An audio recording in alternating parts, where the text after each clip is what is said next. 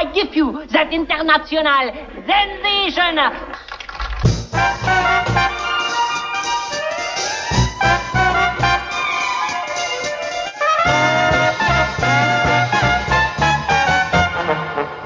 What good is sitting alone in your room? Come hear the music play. Life is a cabaret, old chum. Hello and welcome to Queer and Now, the Talk Film Society podcast, where we take you on a time-hopping journey through queer cinema, going decade by decade to discover how it has evolved over the years.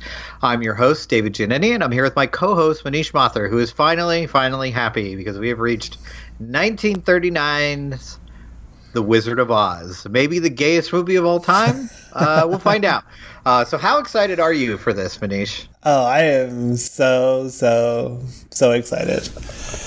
Okay. All right. I cannot, I'm really excited. I'm really glad that we're finally here after this long decade. Finally, we get to some real gay shit. All right, so now we're into The Wizard of Oz. Like, there is a, this is going to be interesting to talk about because, like, I'm not sure there's, like, overt gay content, but this is kind of, like, Friends of Dorothy is a thing. Right. To describe gay people. So clearly there is some gay content there. So, and this has got to be a movie that everyone has seen, right? This is on that list. It's on every list of, like, most important films to watch, blah, blah, blah. Like, everyone saw it when they were a kid. And I think you have a much different experience of it watching as an adult. Because I think I probably saw this when I was like 5 or 6 years old. And it's a great kids movie. It absolutely works, unless you're terrified of flying monkeys. That's like the only thing maybe that isn't kid friendly. But I think there's also a lot to this as an adult. So is this a movie you've watched numerous times? Oh, I've seen this movie like dozens of times. And it scared me as a kid. Not just the monkeys, but the witch. She was scary. The hurricane was scary. The, like, Oz, like, floating head was scary. Yeah, for sure.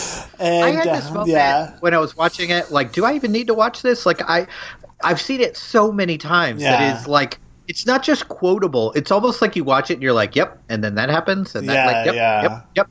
Like, you don't even need, like, as soon as you start watching it, you're like, I know exactly what is happening every second. Yeah. Even I was like, should I even watch this? Like, I was like, do I have time to watch Wizard of Oz? I'm like, of course I have time, but, like, I was also just like, why not?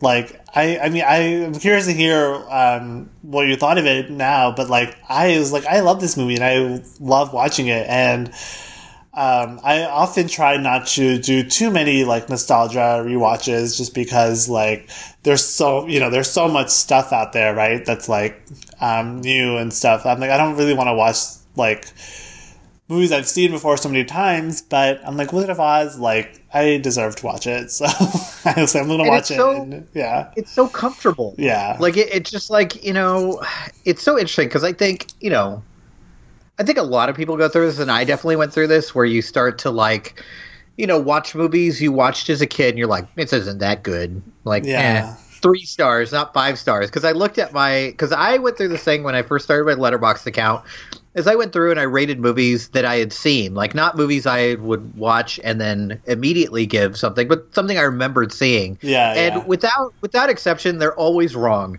Like, anytime I watch a movie again that I haven't seen in a while and I look at my Letterboxd score, I'm like, Dave, what is fucking wrong with you? It's either way too high or way too low. And I think I gave this like 3.5 or 4 stars because it's like, it feels like a kid's movie and blah, blah, blah. And I watched this again and I was like, this is perfect. Yeah. This is a perfect movie. Like, it 1000% works even now. And I also realized I had this idea in my head that the opening was like purely black and white. And it's not. It's like, it's got that like sepia tone. Yeah. And which makes the transfer to color, like, it still, honest to God, feels revolutionary as far as filmmaking, even now. Yeah. Like, watching that change. And, of course, like, like an asshole, like, I have, like, the big TV and the 4K transfer and all that stuff. And, like, oh, my God, but it makes such a difference. Like, the 4K on this is, like, the color on this, like, really pops. And I was just, like, kind of taken aback. And it kind of made me think, like, oh, this is kind of what to a certain level, what audiences in 1939 must have felt like. Like, it is a shock to the system. Much more so for them because, like, Technicolor wasn't being used as often back then. Yeah. But even now, watching it, I was just like, holy crap. Like, this really, really works. And you could sit there and pick things apart, but I like the simplicity of it. I like the fact that, like, the three characters that she's going to spend the most time with are a part of her life on the farm too. And yeah, it's obvious, but it's trying to be. Like, I don't think it's a movie that's trying to fool you in any way. No. And it's just like it's heartwarming. And in terms of queerness, we talked about this when we talked about Stage Door in our last episode. But man, if ever there was a chosen family movie, God, it's like such. It's such a cliche at this point that, like, every queer movie has that element. I mean, like, I think we can go back to, like, every movie we've done in the 2010s and find some element of, like, the found family. But this is the one. Like, this is they're all misfits, but together they all work and they accept one another's strengths and limitations, and it just, like, it's heartwarming to see these four characters together on this journey. Like, it 1000% still works. And I think I spend a lot of time, and I'm sure you do too, kind of reading about the history of film and all the things that go along, especially with Wizard of Oz. And I think it weirdly kind of does a disservice to it because it, like, makes you feel pretty terrible about how Judy Garland was treated. And I can't remember the name of the actor, but the actor who played the Tin Man, like, kind of nearly fucking dying from this paint. And it's pretty awful stuff. And it takes a little bit away from the kind of magic of this movie. And this movie really does feel like magic. Like, I can't think of very many movies I would say that about. But man, this is movie magic, and it is, like, so comforting to watch. Actually, for me, like, it almost adds to the wonder of this movie. Like, in this, like, in a way where it's like, man, like, this movie, what horrific stuff happened on this set, right?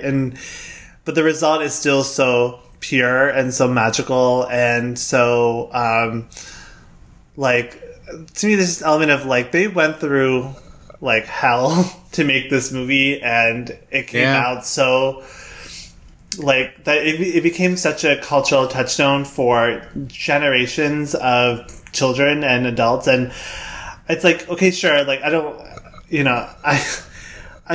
want to gloss over, the human rights atrocities on this set, right? But, like, at the same time, like, there's an element of, like, they really just, like, went through the ringer for this movie and for this project. But at the same time, like, understanding that I feel like this movie, correct me if I'm wrong, but I don't think this movie was, like, made to become a classic. Like, what I find so fascinating about these older classics like Casablanca or this film or, I'm having, like, a lot of these movies, like, they were just kind of made as part of the studio machine, and then they just, like, emerged as classics and through television. It's a Wonderful Life. That was the other one I was thinking about. Like, it's they're just, like, these ordinary movies that just, like, if we can talk about this, if they, like, clicked with audiences or where they're just, like, played over and over and over again so much to the point where it becomes cultural touchstones. And so, like, I don't want to, like, wax poetry about, like, what they cared about this art, because that's not true. It's not like they, Judy, like, no one on this movie was, like, suffering for the art, thinking this movie was going to be this, like, great, pinnacle of cinema, right? But at the same time, like, it is a pinnacle of cinema, and they did go through the ringer for it, and it's, it's like it feels a little gross to say this, but, like, this movie was made, 80 years ago, right? So, like, whatever happened on that set happened decades ago, and now it's, like, to me, it's a part of the legacy of the movie. It's a part of the queerness of this movie, of all this, like, just the trauma and the tragedy of the behind the scenes stuff, and it still created something so beautiful and magical.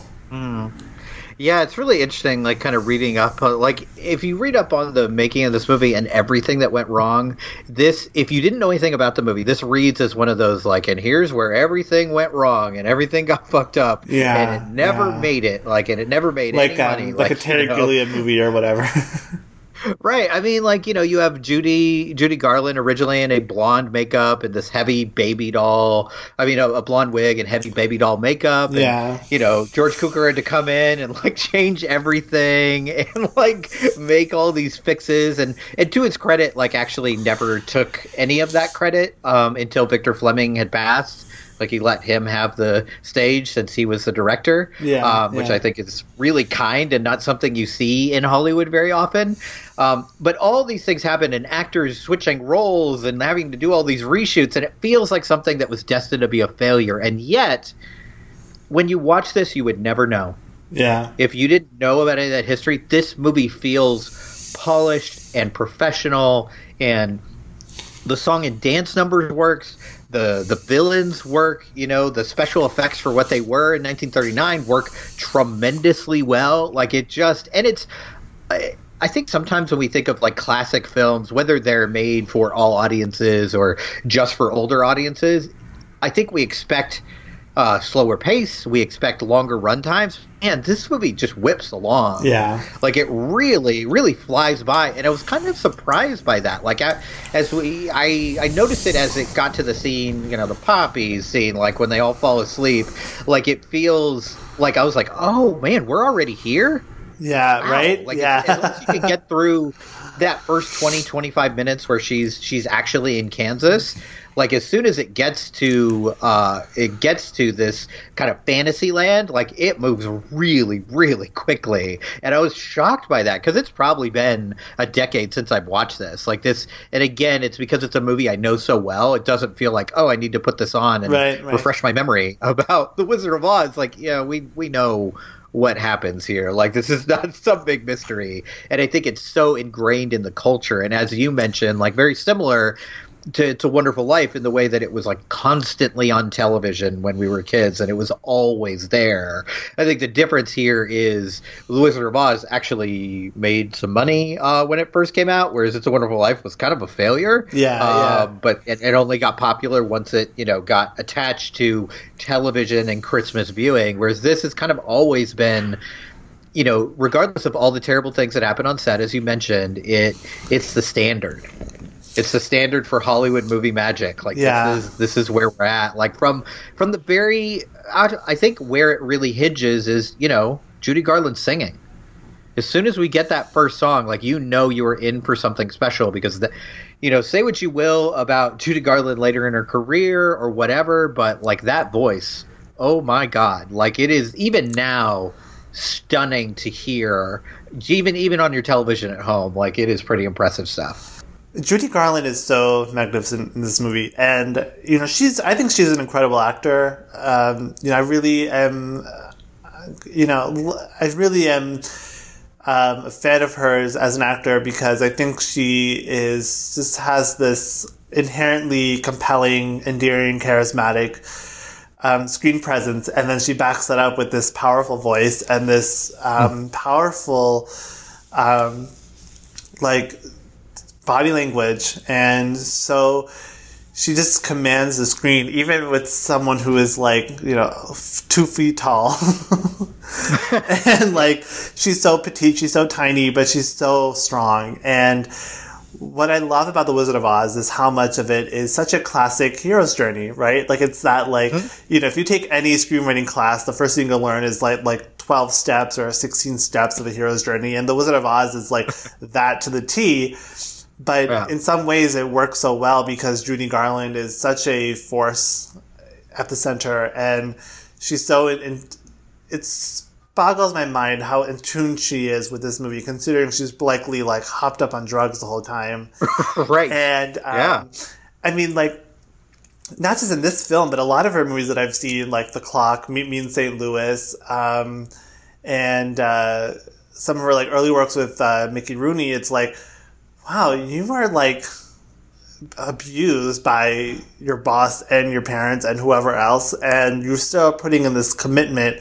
and like somehow she can just like snap into place when the camera is on, and she just is able to deliver. I mean, however many takes it took for her to do it, like however long they were there, like she was able to just like put in the performance. And I think this, because Wizard of Oz is so canonical, it has such replay value, I think people kind of underrate Judy Garland's performance or underestimate it, because they just think, oh, she's just like, just playing this like Cypher, Mary Sue, whatever you want to call it, type character. But I really think she's doing some incredible work here. And I think her singing, carries a lot of it, sure, but also just this like, and just her screen presence, the way she can just dominate the camera, or like, she does that like quiver thing with her voice, like when she says Ani M, or when she's like crying, anytime she's crying, it's like, you just feel it.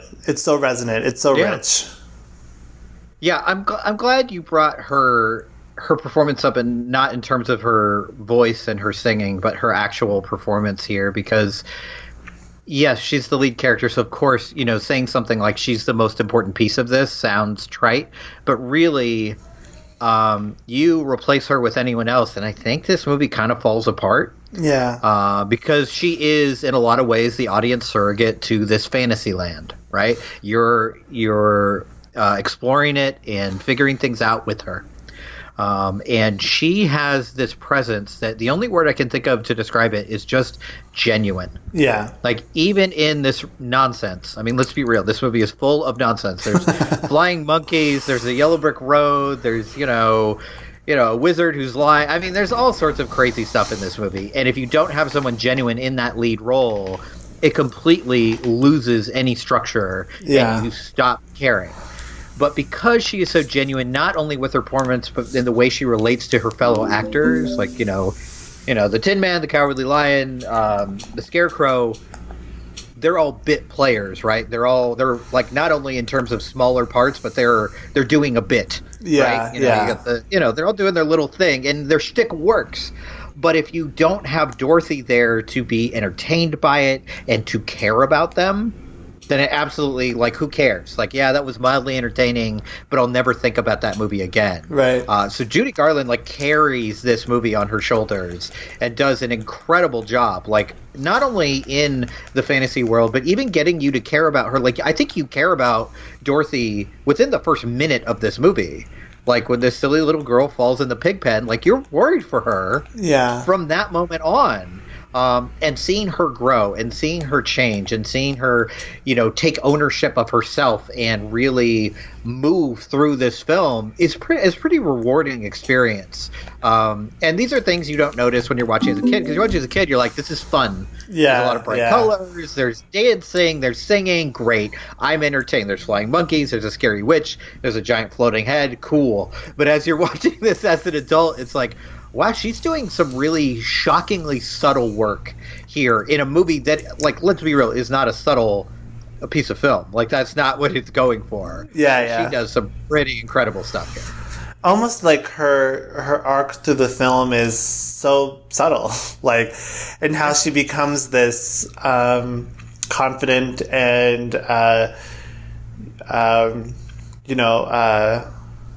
confident and like with like gumption and formidable, and you almost like it almost happens in a way you don't even recognize it.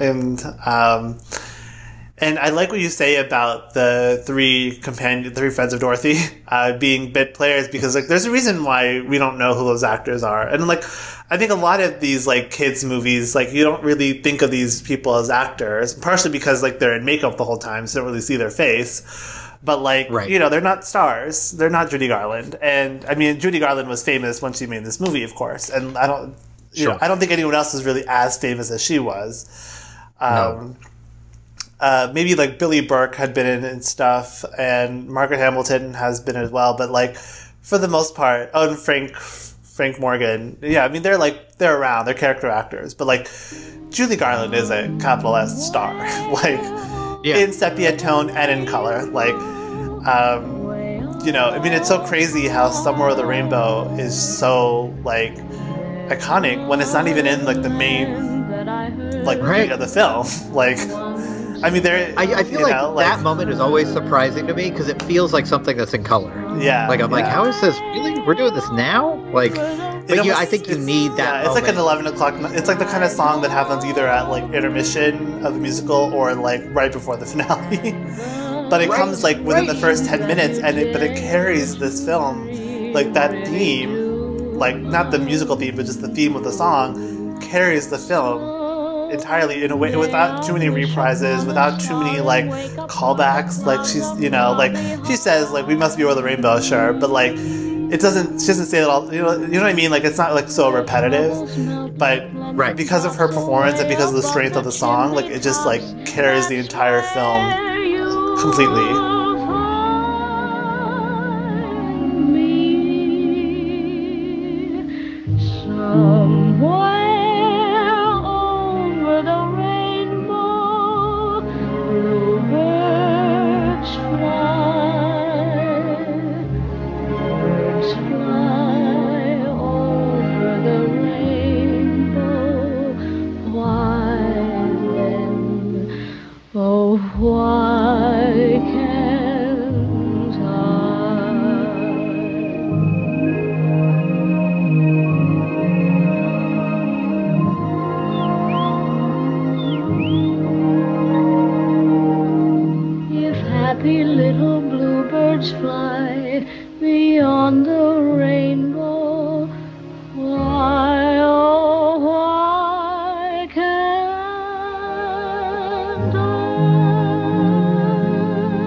Not only the strength of the song, but the lyricism of it. Yeah. Like that, it's defining what is going to happen, and not only what she yearns for, but what we're going to experience. And, we talked about, subtlety and, maybe things we remember differently from if we don't watch it for a long time.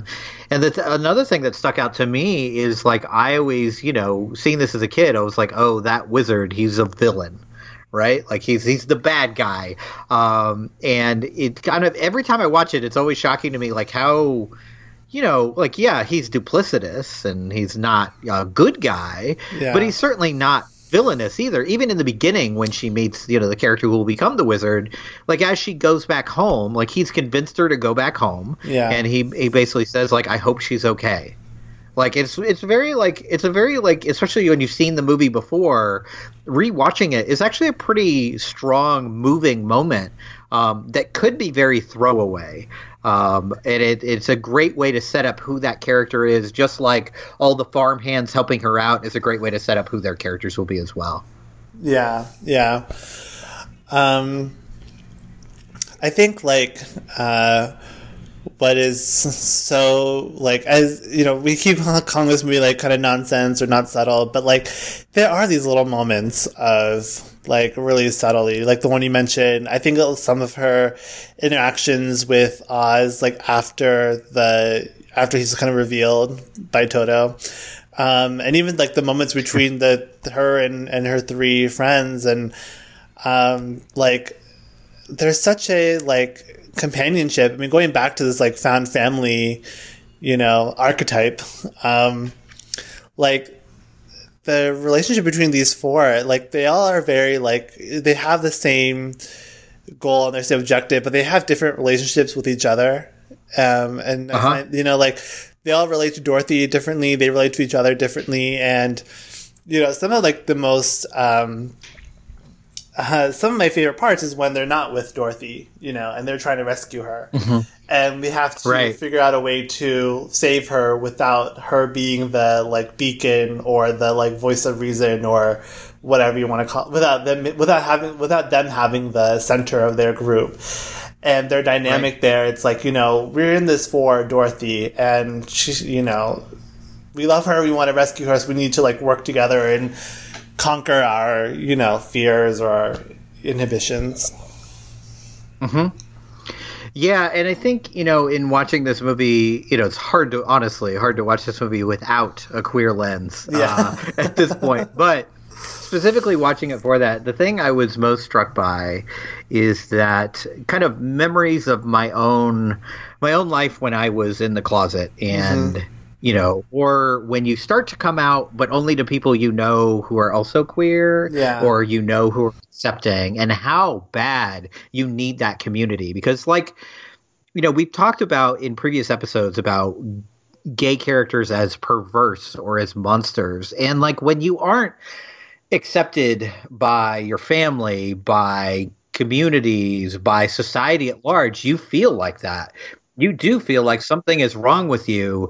And when you find other people that don't just accept you blindly, but accept you because of who you are, that is powerful. And each one of those characters, each one of those four main characters, loves, respects, and connects with each other for who that person is, or that Tin Man, or that Scarecrow, or that Lion. They accept them for who they are, with their faults and with their strengths, and none of the rest matters. And that is powerful. That is a powerful experience that, hopefully most queer people in the future don't have to feel that way, but just about every queer person, at least from our generation and before, has felt that monstrosity, that feeling of being solitary. And when you find your people, that is a huge moment in every queer person's life. And I remember that happened for me in high school, where you can stop lying about who you are, and you can start connecting with people who are similar to you. They don't have to be the same. They can have different backgrounds, different experiences, but that they're going to accept the fact that you are queer. And that, you can't have a more powerful moment. That's why the coming out process is individualized for everyone, and frankly, pretty difficult for everyone. There's very few people that have an easy coming out experience. Even if your family accepts you and your friends accept you, the process of coming out is an internal process and can be very difficult. And you build it up in your head as being, this is going to be awful. And then they accept you. You're like, oh God, I blew that out of proportion. But finding your community, I mean, I don't know if you're, because we're slightly different ages, we're the same generation, but there's differences. That used to be a code word for, are you gay or are you queer, is, are you family? That's what people used to say. And if you weren't in the queer community, you'd have no idea what that meant. But that is what it feels like. That found family thing is a real and impactful thing. Yeah. And I think, what I love about the found family in this film, it's the thing that we thought was our most,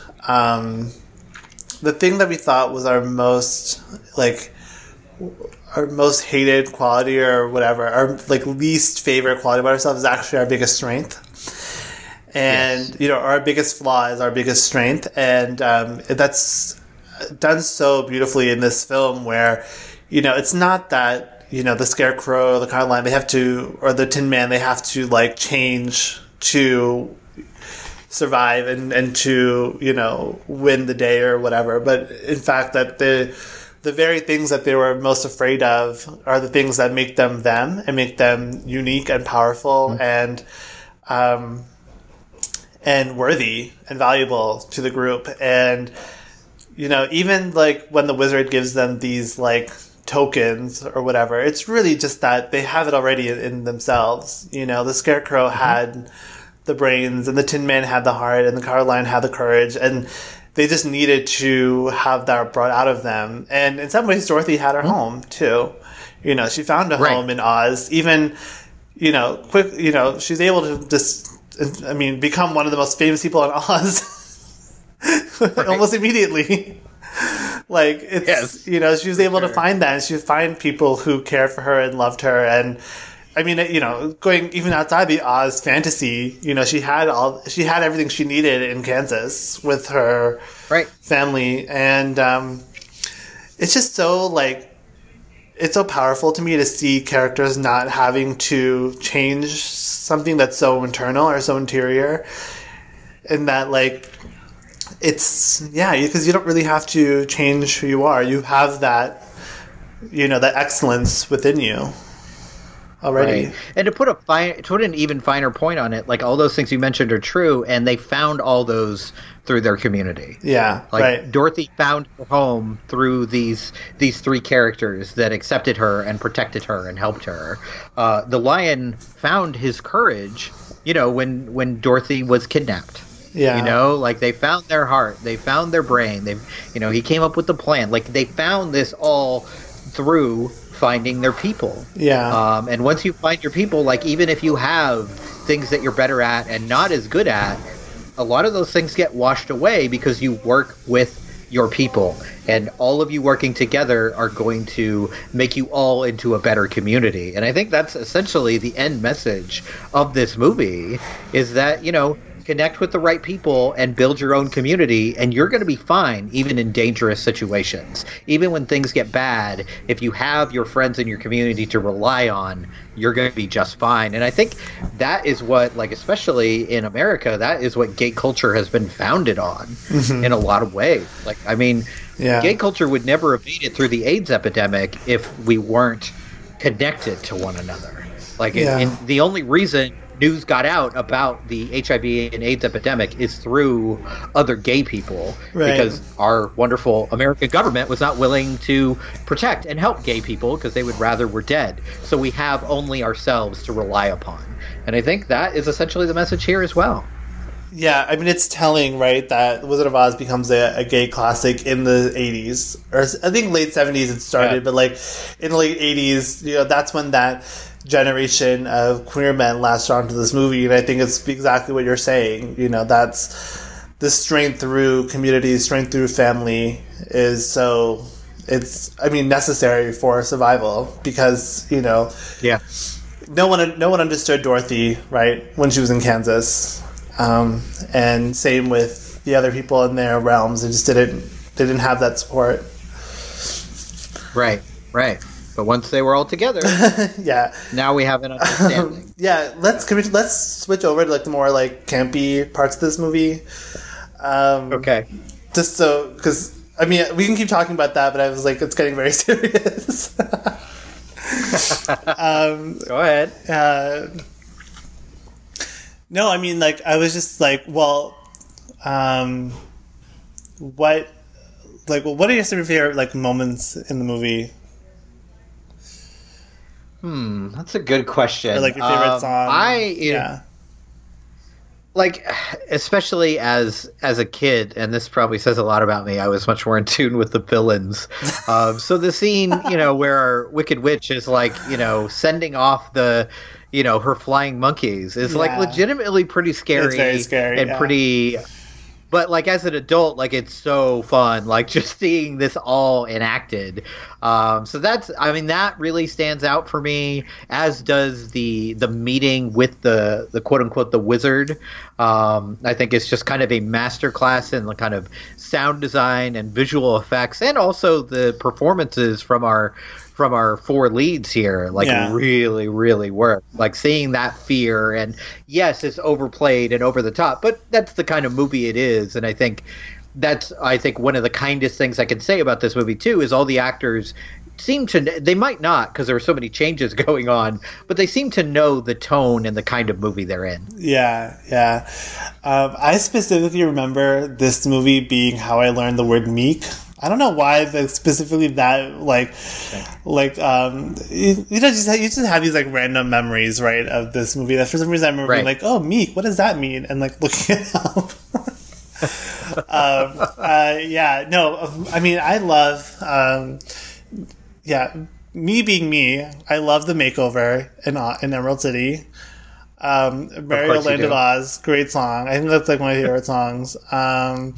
I loved the Scarecrow. I wanted to like be the Scarecrow. He was my favorite. And it's a great physical performance. Yeah. Well, you bring up a good point about the Wicked Witch, because like she's also a camp icon, and again, like we were talking about in our previous episodes, this idea of like witches and monsters becoming queer coded and becoming like queer icons, like. There is something so, like, like, very, like, drag act about the Wicked Witch. Yes. Yes, 100%. Although that may be, like, 2020 eyes on this thing, because I don't know how big, that kind of drag act was in the late 30s, early 40s, but this is something that gay culture, Wizard of Oz in general, is something that gay culture has gotten a hold of. Yeah. And really attached too. So that yeah, because like I mean, I think like as much like the found family themes of this movie are very powerful, but I also feel like the campiness of this movie is also what solidifies it as a queer classic, right? Because it's just like so fantastical, so colorful, so theatrical. I mean, Judy Garland is like made up like a doll, and the Good Witch is in that like giant bubble and the pink dress, and I think both Tin Man and the Cowardly Lion are heavily like quoted as like not only gay but like fags. And so I mean the Tin Man is like the biggest gay character of all time. yes, and 100%. So like I think a lot of the like you were saying earlier, like you can't watch this movie without thinking about its queerness, and it's true. Like everything about this movie is just so queer, and like right. I'm really curious to like talk to like straight people and see like, I mean, to see like what they think of this movie. Like, does this like come across to them at all, or is this just some like campy fantasy movie? Like, I'm so curious because like to me, it's like every inch of this movie is homosexual, is like queer. Yeah, it's interesting because I think. How do I say this without judging straight people? Come on. I think this is the safe space to judge them. I think when straight people use the word campy, it's an insult. Yeah. And when queer people use the word campy, it is a compliment. Yeah. So I feel or like... Or at least a acknowledgement of an actual aesthetic, right? Because I think straight people will call things campy without knowing what that means. Yeah, right. Yes, 100%. So I think there's a certain attitude in, let's say this. I think this is an untouchable movie in a lot of ways. Like unless you're just going to be an asshole on the internet, you're not going to be like, what sucks, Wizard of Oz. Like that it seems like attacking something that doesn't deserve it. You know what I mean? Like, it's like, come on, this is a Hollywood classic. You watched it as a kid. Get over yourself. Yeah, but when you get into the weeds of this, into the the nitty gritty and the camp aspect of it, I think a lot of straight people look at this and they kind of go, well, yeah, that's a little silly, but the music is good and the dancing is good, so it's fine. Whereas in general, queer people watch this and like, no, that's a feature, not a bug. Like this is what we love about it. Is how over the top it is. And, as you were talking about things you remembered, and I think, honestly, the only thing that scared me when I was watching this movie as a kid, strangely, is like, the witches' soldiers. The chanting and the marching. That sequence when they're trying to, honestly, the sequence where they're trying to break in and save Dorothy is kind of a masterclass in suspense in the middle of a camp classic. Yeah. It is, very worrisome as you're watching it, because at first you're like, you guys don't have anything you're scared about, you're the heroes, you're going to be great, and then when you're shown what they have to break into and what they have to fight against, you're like, oh, well, maybe we need to come up with a different plan. These guys, they got weapons, they're marching, they're chanting, they're like real soldiers. That was the only thing I remember being pretty scary for me as a kid. The witch was great, the blind monkeys was great, but the marching soldiers, I was like, they're very scary. Well, their chanting is it's very creepy. It is, even now. Watch that. It's a little bit silly because it's a musical, but even watching it now, I'm like, oh yeah, this was meant to be intimidating, and it still works. I was also very scared by the trees that threw the apples when I was a kid. Oh, yes. Now it's like one of my favorite parts of the movie. I really love all the Yellow Brick Road stuff, from the Munchkin Land to the poppies. I just it's so fun. It's so cool to think of Oz as a country with different little cities or towns or whatever. There's different lands, and you are in the forest, or you're in the Tin Man area, or you're in the fields with the scarecrow, Munchkin Land. There's nice just she's not just transported. Right. She has to go through this whole. It is the hero's journey. You have to meet your friends along the way. Yeah. You got to go through little trials and tribulations until you get to where you need to go. And I always think it's funny how to think about how they changed the ending of the novel, right? In the novel, she actually goes. Well, they changed Oz. a lot. Yeah, but sure, right. But like the ending specifically, unrecognizable. yeah. I have to say, it's so funny to me when these old movies like buy the rights to the novel and then change everything about it. I'm like, why not just make an original movie? Like Stage Door, being like, Screen Door, yeah. Right. I was starting to think about that as we talked about Stage Door and then leading up to this, because I've read The Wizard of Oz, I've read the book, and it was very different. And it's so interesting because modern audiences have such a strong reaction when adaptations are changed a lot. Like, oh, why would you change the ending? Why would you change this? Why would you change that? Yeah. But this is a Hollywood, this is a structure in Hollywood. This is what they've done forever, is they buy up the rights for like the bare bones of a story and then they make it into a real movie.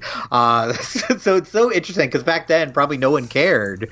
But like if you did this now, I mean, people get upset about changes made to things like, hair color, like, yeah, I mean, or even like beach reads, like, the girl on the train, like, let alone like a classic of literature. Like, it's so interesting how things have changed in that way. Well, yeah, I mean, I'm sure you know this, but like the ending of the movie has changed because they were like, audiences are too sophisticated to believe that she actually went to a different like fantasy country. Right. And I thought that was so interesting because, like, I feel like a cliche now is to think of, like, we're more sophisticated, but I feel like now we would call it a trick ending as she wakes up and it's all a dream. I hate that ending, actually. Yeah. Like, I don't like when things are all a dream because it feels like all those stakes were for nothing. But I think in The Wizard of Oz, it makes so much sense because it's so centered on her growth and her evolution as a character. Yeah, absolutely. I think it it works better the way it is because back then not everything was done that way. Like the "It's All a Dream" wasn't a standard anymore. But also because of her age, because of the fact that this is literally a coming of age story, and that she's a girl.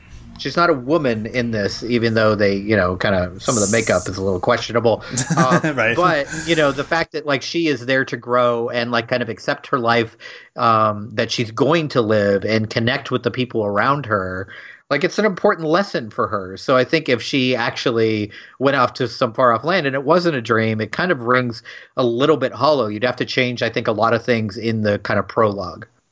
All right, so Wizard of Oz, we've made it through. So let's talk about, we've had a lot of trouble in the 1930s with this whole Rousseau test, and it may continue here. So does this film contain a character that is identifiably lesbian, gay, bisexual, or trans? Well, this comes to the question that we always have is like, what does it mean to be identifiable? Like, do they identify as it, or are we identifying them? Because if it's that we can identify them, then I think obviously Tin Man, Coward Lion, Scarecrow, I think they all count, right? Yeah, I think so too. Yeah, I think there's a certain dividing line there because if we're waiting for movies from the 1930s to identify a gay character, we might be sitting around for a long time. So I don't think it applies there, but I think there are, especially looking back at it now, like all three of those characters are clearly not gay stereotypes, but certainly have gay aspects or queer aspects to their characters. So we're going to say a tentative yes on number one. And number two, the character must not be solely or predominantly defined by their sexual orientation or gender identity. So do you think these characters, and I think I know the answer, have other traits besides their sexuality that differentiate them from each other? Yeah. This is obvious, yes, right? I mean, they're identified by their what they want from the wizard. Yeah, I mean, the movie actually says it. Like, I need a heart, I need a brain. It's like very clear. All right. So, and three, the LGBTQ character must be tied into the plot in such a way that their removal would have a significant effect, meaning they are not there simply to provide colorful commentary, paint urban authenticity, or set up a punchline. The character should matter. So, do one or all of these characters matter? Yes. Yeah. Yeah, of course. Dorothy doesn't make it without them. Yeah, I think the thing that makes them matter probably the most, I mean, there's lots of examples, but if you don't have that scene where Dorothy is trapped and they have to go get her and they have to help her, then you could make an argument that they're there for colorful commentary and to just serve our lead character. Yeah. But the fact that they have to, like, you know, pull themselves together and go help out Dorothy, I think is what really sets them apart. So yeah, so this one I think satisfied for the first time in a couple episodes, satisfies the Russo test. So that's good. So, Manish, what did you learn from watching The Wizard of Oz for the 900th time? You know, like, this is one of those movies where I get something out of it every time I watch it. And, you know, the way that you really articulated the power of the found family within this film and how much that it really is significant in real life is just beautiful. And I don't like to praise you that often. But you you really, I think, were so eloquent in how you talked about it, and it really put this movie in a different perspective for me. Even a movie that I love and have seen a million times, and I could you know replay it for you word for word. But even after all this time, I had a new appreciation for this movie. Nice. All right, so we're ending our podcast forever after that and going out on top. That's the last thing I'll ever say. Yeah, Dave's going to stop talking. Sure he is. So, yeah, I mean, I think I said what I needed to say as far as, like, what I got from this movie, but it is, like, it's very kind of charming to watch a movie you've watched that many times and get something powerful out of it, and not just like, that was fun. But, like, no, there's something real there. So it just goes to show you can watch a movie a bunch of times, and if the movie itself is great, you're going to get something new out of it if you look at it with a new perspective. So yeah, that's great. All right, so that is it for the 1930s. So now we are going to jump way forward in time to the 2000s. So maybe we'll get what Manish has been clamoring for, some actual queer content, not something we have to stretch to find, but something actually queer. So the first movie we're going to be covering is Billy Elliot, which I am told is a movie that Manish has never seen. So that should be exciting, seeing a modern queer movie that Manish is a first-time watcher of. So we have that to look forward to. But in the meantime, Manish, how can they reach us and you on social media? You can follow the podcast at Queer Not Pod. Follow me at the Manish89. That's TheManish89. Also, I have another podcast with Talk Film Society called It Pod to Be You, which you can find at It Pod to Be You. And Dave, where can people find you? You can find me online way too often on Twitter at Darn That Dave, and you can listen to my other podcast called Offscreen Death and find that on Twitter at Offscreen Death. And we will come back to you in the year 2000 for the next episode.